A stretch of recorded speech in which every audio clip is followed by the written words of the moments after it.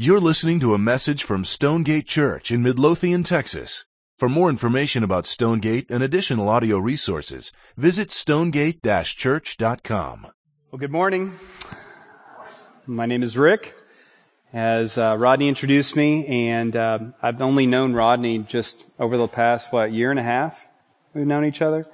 I got the privilege of actually being a part of a team that let Rodney speak about this church, which back then was mainly a church in his head. And so going from that point, which I really met Rodney, to this point and seeing the church in his brain now living and active and here, it's really cool. So you've got a good thing going on right now. And as I told the first service, you have a good pastor. Whether you've been here all along or whether you're brand new this week, I can assure you, you're well served by the shepherding of Rodney. He is not only a shepherd of you, but he's a shepherd of other shepherds. Amongst our network that we are a part of, he definitely lets it be known to other men that he prays for them, and he encourages them. And as you already have seen today, he wants to support them, wants you as a church to support them. And so I just want to encourage you to have a great level of appreciation and respect for the man who serves you. He didn't pay me to say any of this, so saying this of my own free will. Anyway, I just wanted to say that and let you know that I'm also, like David, glad to be with you guys this morning. Just real quick about me, I have, as pretty much anyone who would stand where I stand today, I could tell you the best thing about me. Is that at age 15, Jesus got a hold of my heart and changed me radically. And I've never been the same since. I definitely, like many of you who have also had similar experiences, have not been perfect every day since. But I can tell you from that day forward, there's been a trajectory of transformation and change in my heart that is unexplainable, that cannot be attributed to my own efforts, my own will, my own discipline. I simply am not that smart, simply am not that disciplined, and I simply don't have it in me.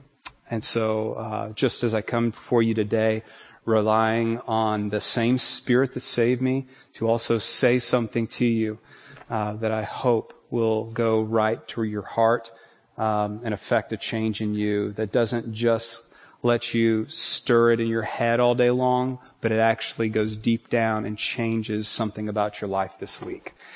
I turn 40 next year, which is made much of in our network, which is a younger network, and so I get called old. So if you're over 40, you know the kind of waters that we play in. And so you will feel sorry for me, hopefully. But I also get the privilege of, because of that, having some life experience behind me. I've been married 15 years this year to just a really beautiful and supportive wife, and have 4 great kids, girl age 9, girl age 7, boy age 5, and a girl age 2. As I was talking with another young man who has a similar family structure, we're always saying, no, we're not Catholic and we're not Mormon. People just assume things about you, when they see that. My kids are good, but they are little sinners. So, fact I remind them of a lot, and that they remind me of a lot. Today we are going to Acts chapter 8, and as Rodney already read for you, verses 4 through 25, which we're going to be dealing with primarily and directly.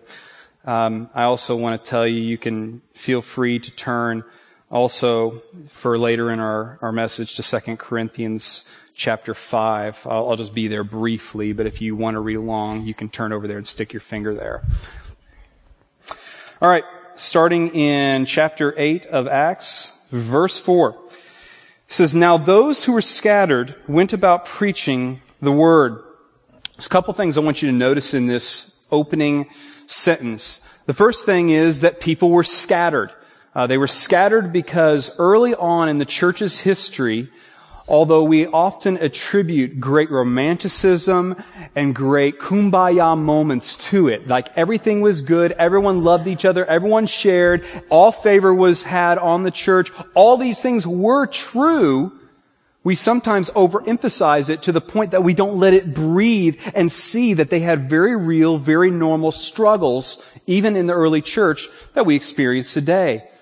In fact, that brings me to the point of really where I want to go today, and that you guys are talking about missional living as a missional person in your world, saying, I am a missionary. There aren't just missionaries that go overseas. I myself am a missionary. To say you are a Christian is to say you are a missionary. Not that you simply are a person who goes overseas, but you go to your neighborhood. You go to your school, you go to your place of work, you go to your neighborhoods. You are a missionary. And these people in the very first chapters of the church's beginning were missionaries. They didn't know to be anything different but to be missionaries.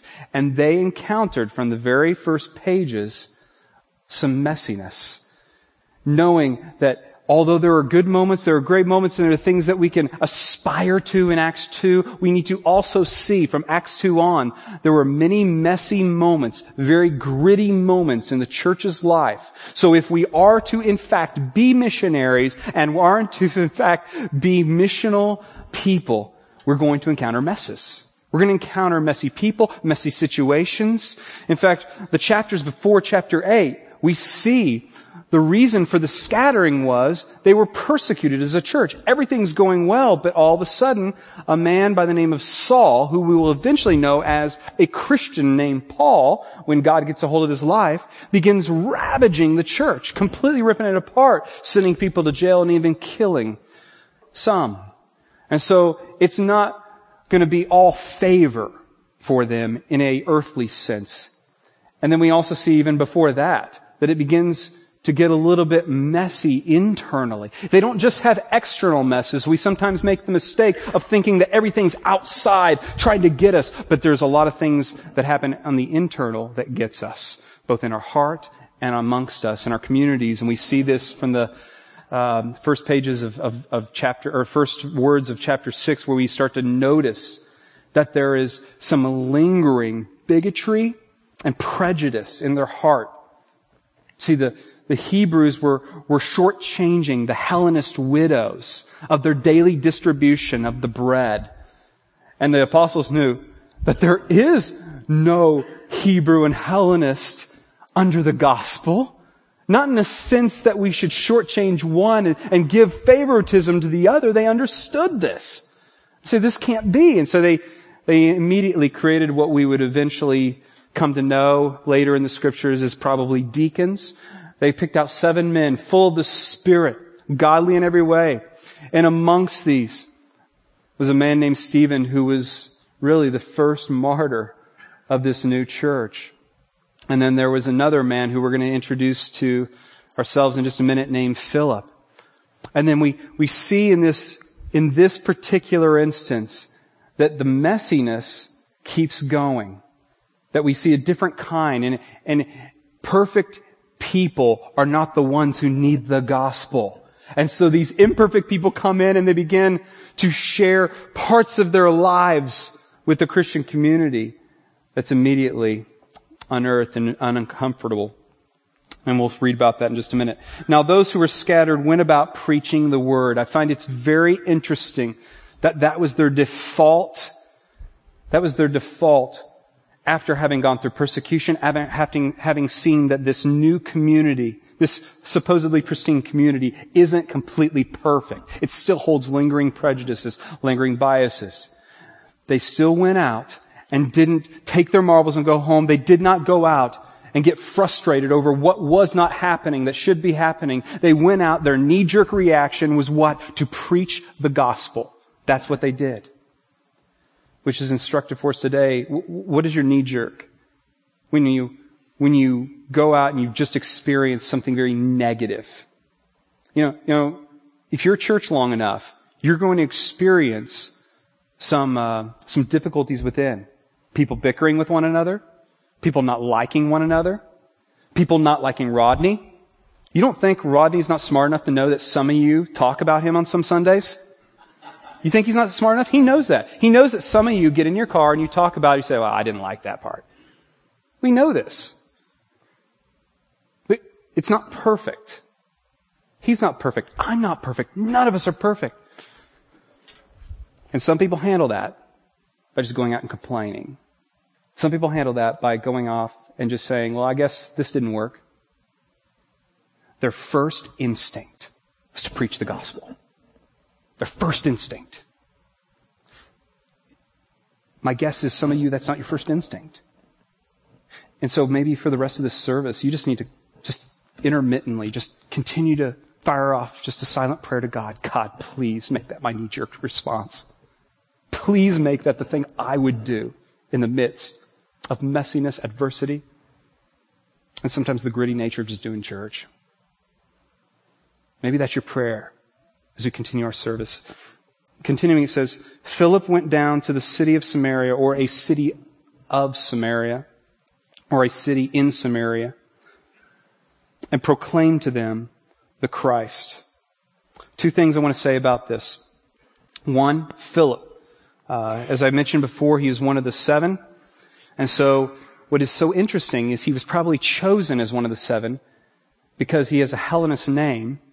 And as a result, he would ensure the fair distribution of the food. And he probably felt the sting of the prejudices that were still there.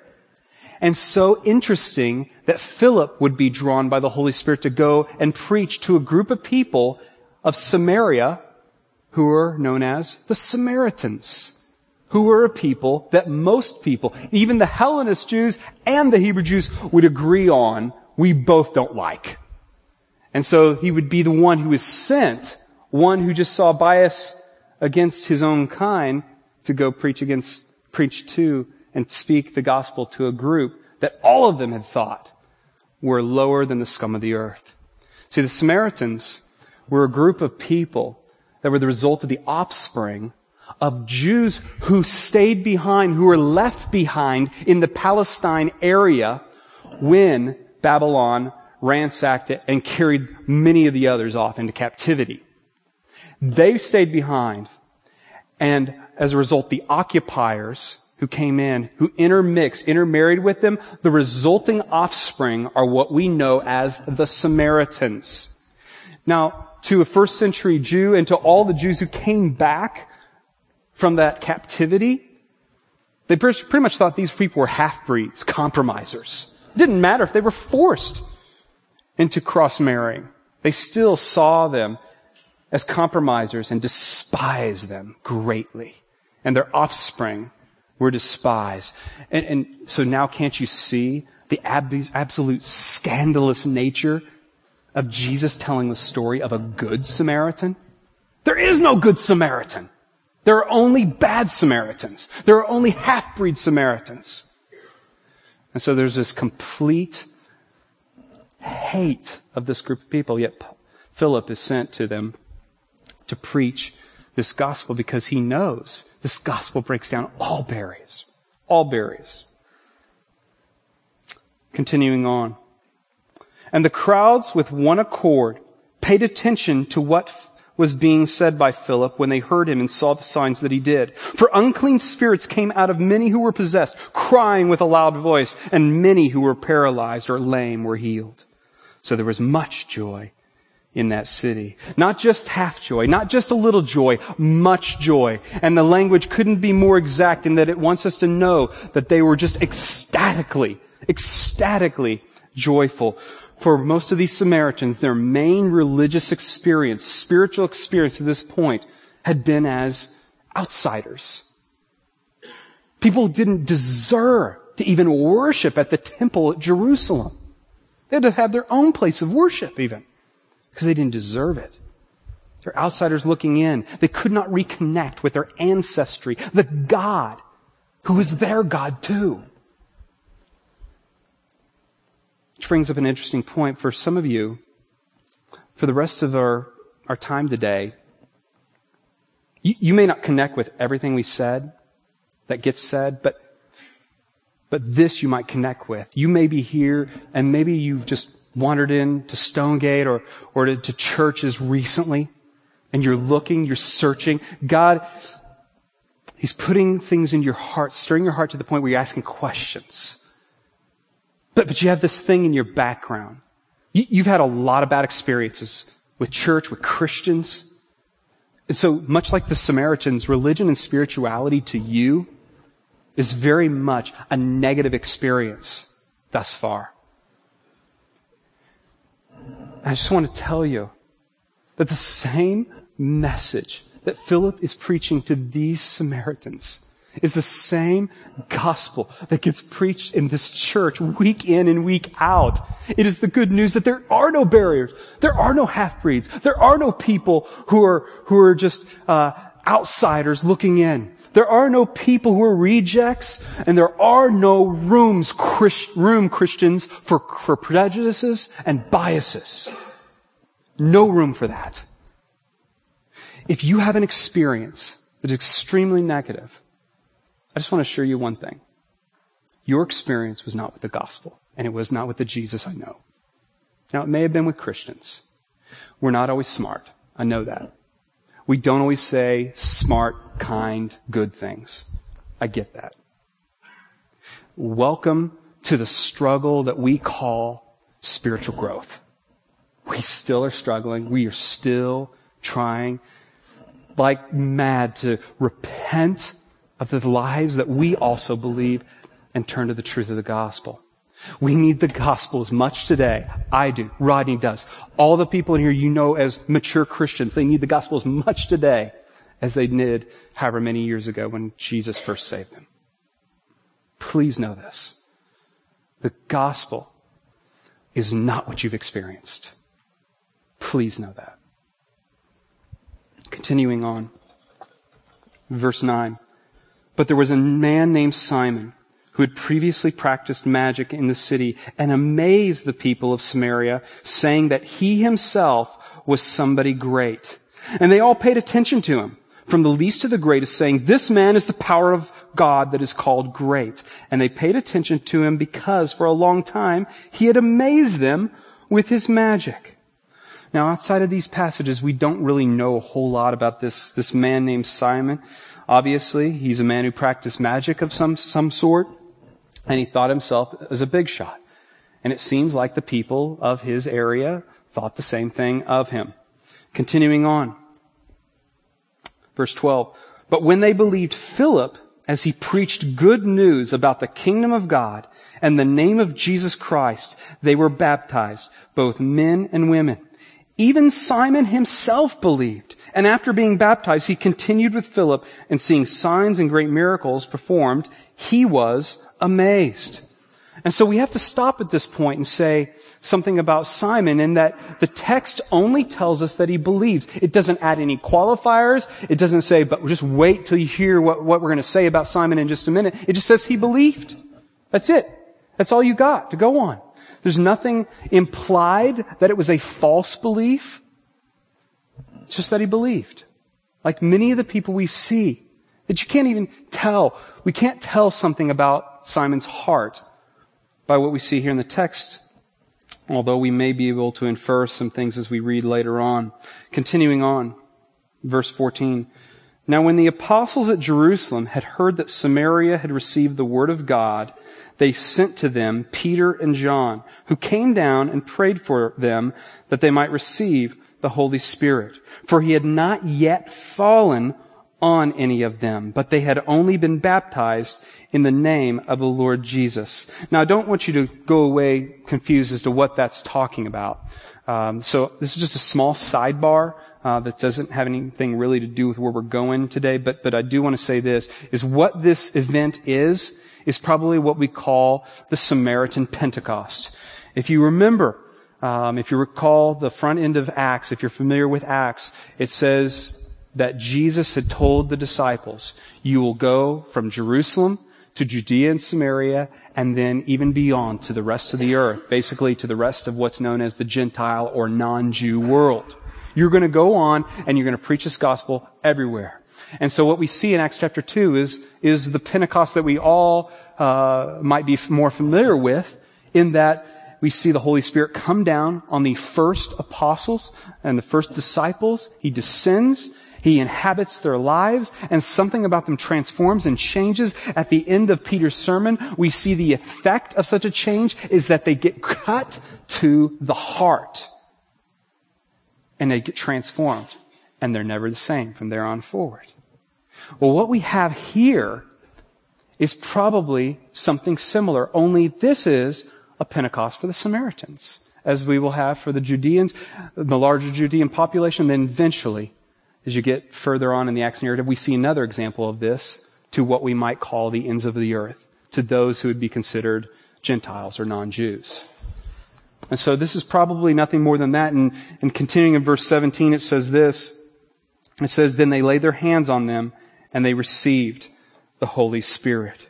Now, Peter and John's laying of the hands on them did not physically transfer power. They were not channeling. They were not the people who had the Holy Spirit as if He was something that they could possess and zoom out through their hands to someone else. It was probably more a show of solidarity, and it was more of a grace that God allowed them to pray and lay hands on as He sent the Holy Spirit into these people's lives. Verse 18. Now when Simon saw that the Spirit was given through the laying on of the apostles' hands, he offered them money, saying, give me this power also, so that anyone on whom I lay my hands may receive the Holy Spirit.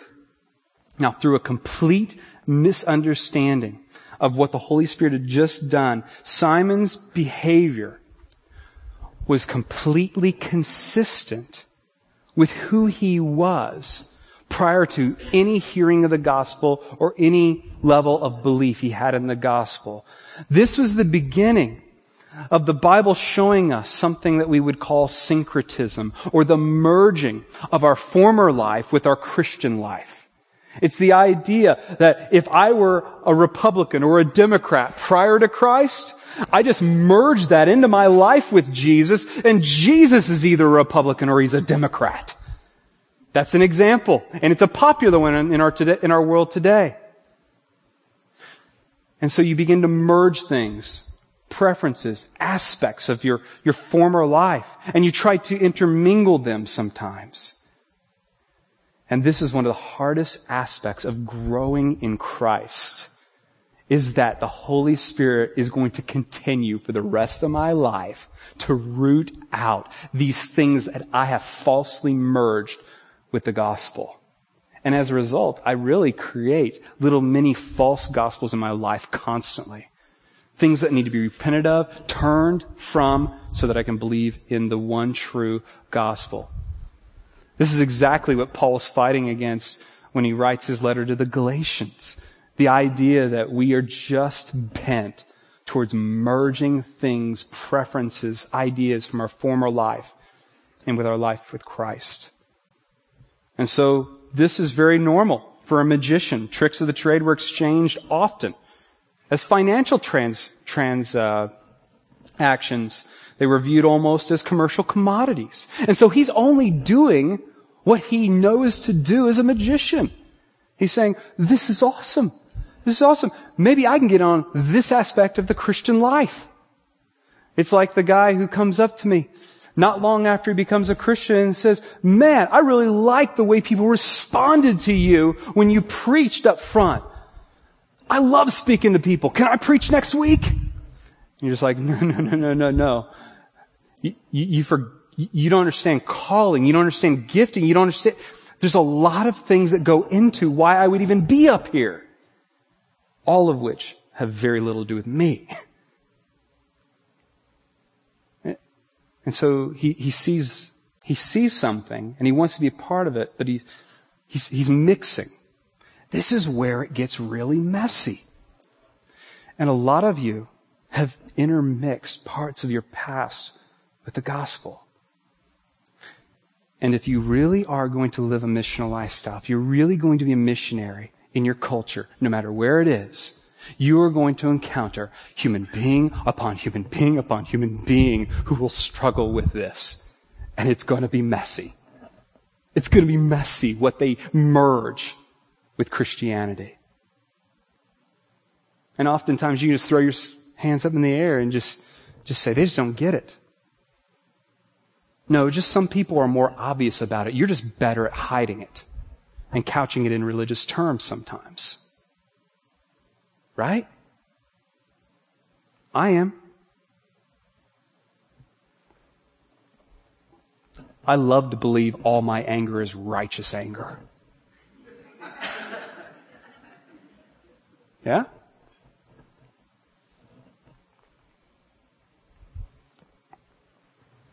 Verse 20. But Peter said to him, may your silver perish with you, because you thought you could obtain the gift of God with money. You have neither part nor lot in this matter, for your heart is not right before God. Repent, therefore, of this wickedness of yours and pray to the Lord that, if possible, the intent of your heart may be forgiven you. For I see that you are in the gall of bitterness and in the bond of iniquity. And Simon answered him, pray for me to the Lord that nothing of what you have said may come upon me. So his response to Peter was slight. But instead of repenting as Peter had challenged him to do, he instead says, pray for me, Peter. Pray for me. See, even at this point, he was seeing Peter as some sort of a holy man, as someone who had something special that he had no access to. You pray for me. I don't want to repent and pray for myself. You pray for me. We do this often. We should want to pray for one another and want others to pray for us. It's good to let your pastor know things that you want him to pray for. But I'm pretty sure that the Lord isn't like standing up at attention when Rodney prays. And when you pray, it's like, no. There's nothing special about that. But he thinks that if Peter prays for them, this man who he perceives is the one distributing the Holy Spirit, that something about what he just said will change in his life. There was no prayer of contrition really from Simon, just fear that perhaps Peter's predicted judgment might come true. Great fear. As we look at this passage, kind of survey it, Simon seems less interested in the Holy Spirit and his indwelling in his life, and more interested in how he might distribute it to other people's lives. And sometimes we get into this trap. The idea of wanting to be a part and tell people about God. But when God wants to really stir and change something about us,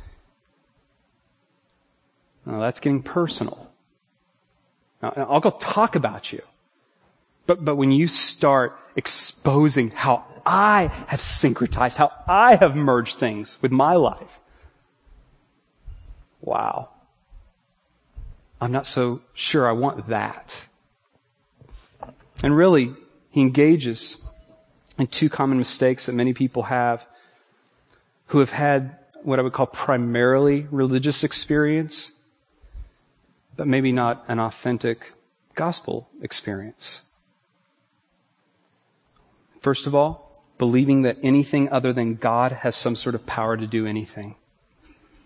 Believing that Peter was the one who had the power to send the Holy Spirit, and that it wasn't an act of God working through and with this man of God.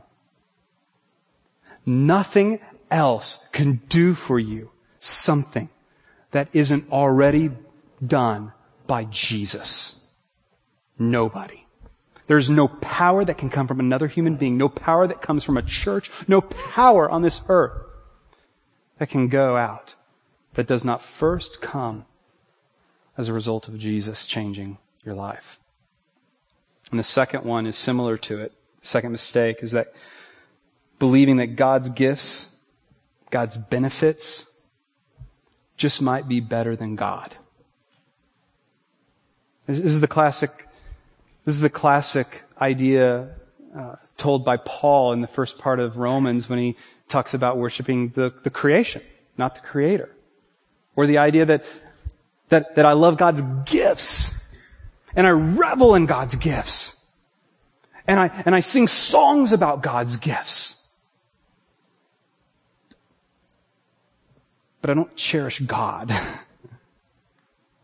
cherish the stuff. This is hard when you have kids, man, because you look at your kids and yeah, they're sinners, but there's beautiful grace and to remind you what it's like to be maybe the Heavenly Father. And you have these kids and it's very easy, especially when your kid is sick or when you lose a child. We lost our first child in vitro, 9.5 weeks. I have an elder who this year at City View has lost his daughter who was born at 7 days and then lost another baby in vitro.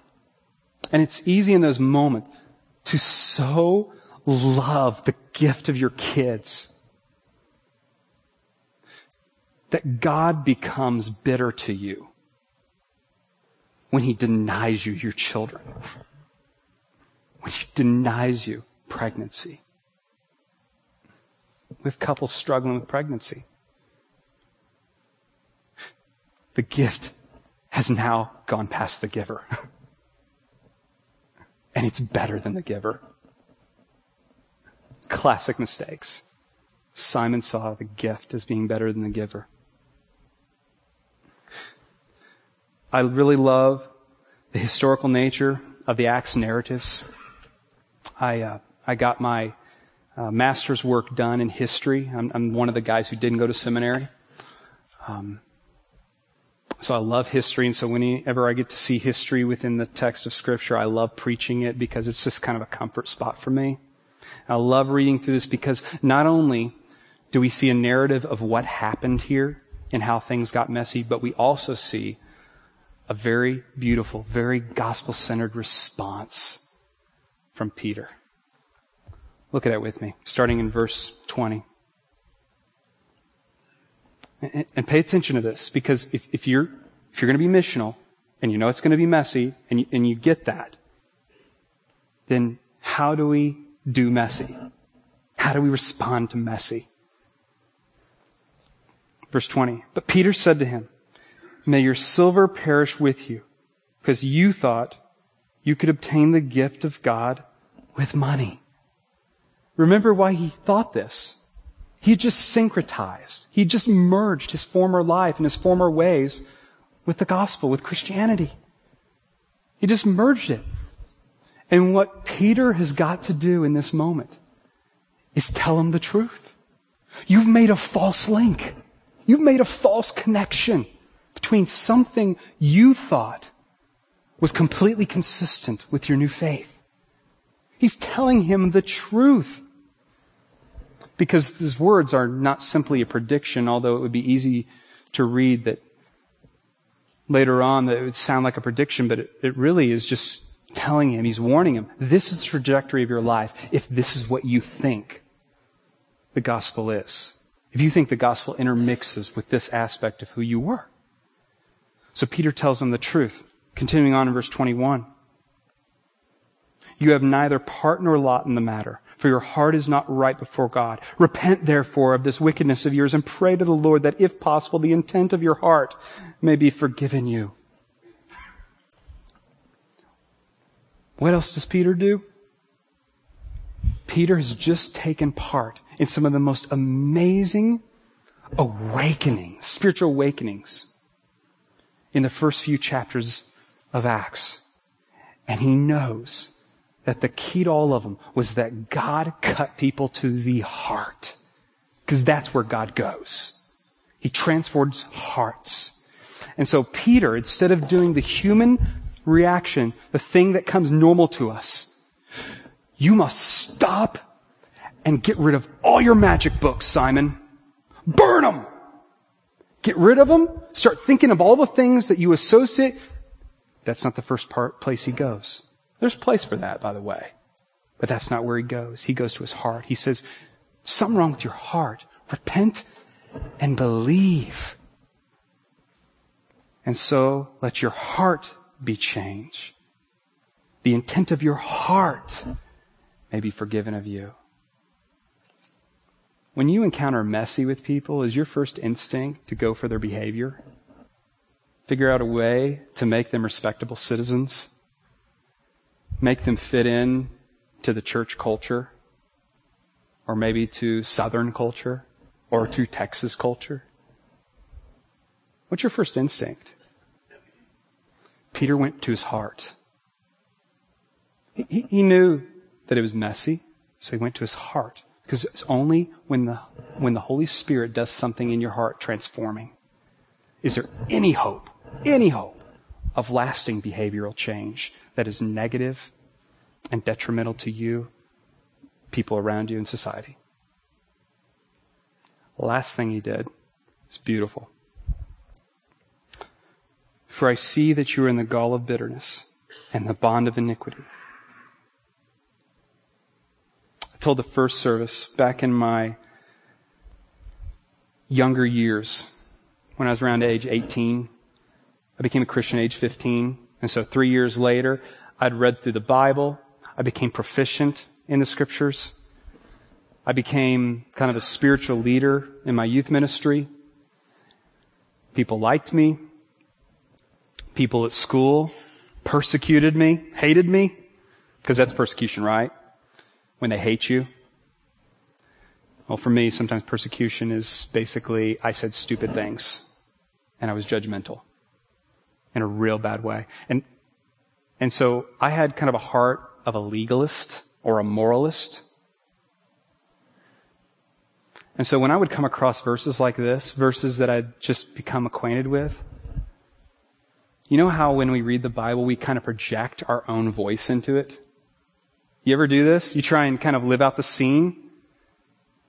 Yeah, I did this a lot because I was involved in theater. I was also involved in athletics, by the way. So if any of you guys are, I just want to get that out there. I was a freak. Just a theater athlete, you know. Played basketball, ran track, you know. So being in theater, that cancels each other out, right? And so obviously I'm projecting voices onto the scenes. And so I read this as an 18-year-old, legalist, self-righteous, judgmental young man. I would read it. Peter looking at him, pointing at him. For I see that you are in the gall of bitterness and the bond of iniquity. A little more mature. Definitely a lot of skin knees later. And a lot of breaking of my heart. And a little bit of education in Greek. It's not the mood of what he's saying at all. It's like this. For I see you are in the gall of bitterness and the bond of iniquity. Especially enlightening is that last phrase, the bond of iniquity. He's basically saying you're enslaved. You're enslaved. And the reason I know this is the tenor of what he's trying to communicate, who looks at a slave and says, boy, you're a slave. Look at you slaving around. How disgusting in your slaving ways. You look at slaves and you go, man, that's too bad. Your heart leaps out to them. You're just like, you hear about human trafficking and the sex trade and it's slavery in our modern world and man, your heart just breaks. Peter's demonstrating for us that when the gospel's work is finding itself to be a little harder, a little more gritty, a little bit more messy than we first thought, we were to identify the great slavery that those around us just might be in. And so what we see here is a great compassion showing.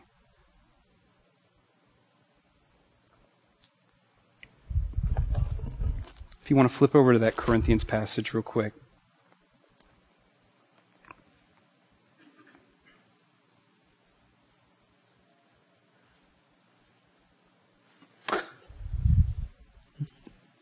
Chapter 5, verse 16. The Apostle Paul, now saved, under the gospel and proclaiming the gospel of Jesus to others, especially a very troubled church at Corinth, says, "From now on, therefore, we regard no one according to the flesh. Even though we once regarded Christ according to the flesh, we regard him thus no longer. Therefore, if anyone is in Christ, he is a new creation." He's trying to remind them, you're new creations. If you're in Christ, you're a new creation. Please know that is your identity. The old has passed away. Behold, the new has come. All this is from God, who through Christ reconciled us to himself and gave us the ministry of reconciliation. He gave us the privilege of the ministry of reconciliation with people who are messed up and just only got it half right so far. A privilege. We don't look on them with disdain. This is a ministry of reconciliation, verse 9. That is, in Christ, God was reconciling the world to himself. In other words, that's the whole point. That's what he was doing. And gave us this ministry, not counting their trespasses against them and entrusting to us the message of reconciliation. Therefore, we are ambassadors for Christ, God making his appeal through us. God is making appeals to people through us. It's important. Just a second. We implore you on behalf of Christ, be reconciled to God. Now he's telling these Corinthians that you're ministers of reconciliation. You're a new creation. Please know that. Now you be reconciled to God. Wait a minute, I thought they were already reconciled to God. They were positionally, but they weren't in practice and in lifestyle. Here's what I mean. You may think about the things that I just talked about regarding how we deal with those we come into contact with that are just a little more gritty, a little more raw, rough around the edges. You say, I'm really bad at telling the truth to people. I have real acceptance issues, and I'm really bad at telling the truth. I'm really afraid of what they might think about me. I'm really afraid of using the wrong words, saying it in a way that's wrong. Good news, though. Peter said it in a way that wasn't moralistic. He went to the heart. Okay, well, I can go to the heart and I can tell people the truth, but I'm still worried about just how they'll take my tenor. Good news. Peter did it in a way that was greatly compassionate and caring.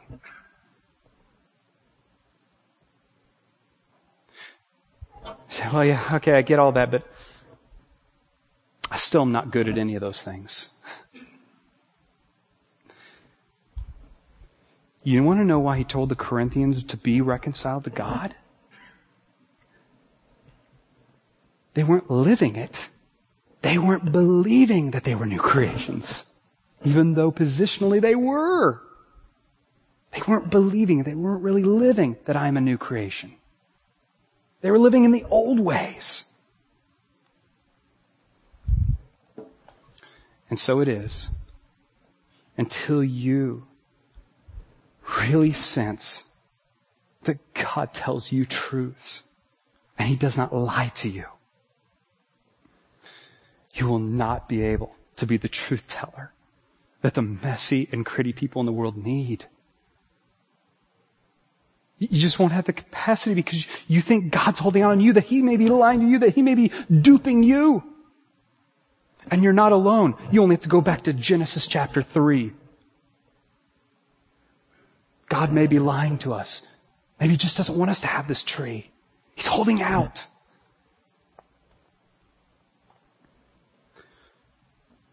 You won't address the heart if you think God is nothing more than a behavior police for you.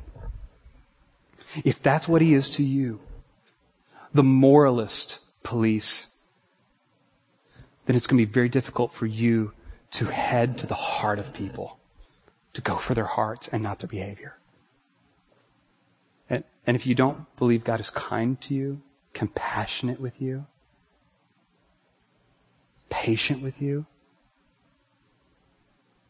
it would be very difficult for you to do likewise with others. So don't even try to take those things I've just mentioned from Peter and develop an action plan in your BlackBerries this week as to how you're going to become more compassionate, how you're going to engage in the discipline to make yourself a good truth teller. What you need and what I need is experientially to know these things about God and His relationship to us. Once you know that, once you believe that in your core being, you can't help but exude those things to others. You can't help. It's like what we talked about in the first verse of this chapter. It'll be your knee-jerk reaction. That's how you will handle messy, raw, gritty people who need you, who need me. Let's pray. God, I had asked that You'd give us great grace this morning in terms of allowing us to see our part, our privilege as ministers of reconciliation under the gospel. I pray that You would give us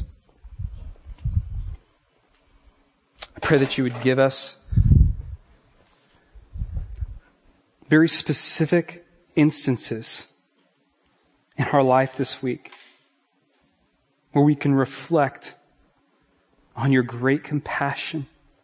We can reflect on how You do tell us the truth.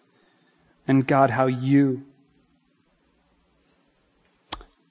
don't simply police our behavior, but You transform our heart to want our behavior to be different. I pray on the flip side of that, You would continue to give us opportunity to display the kindness that You display to us towards others.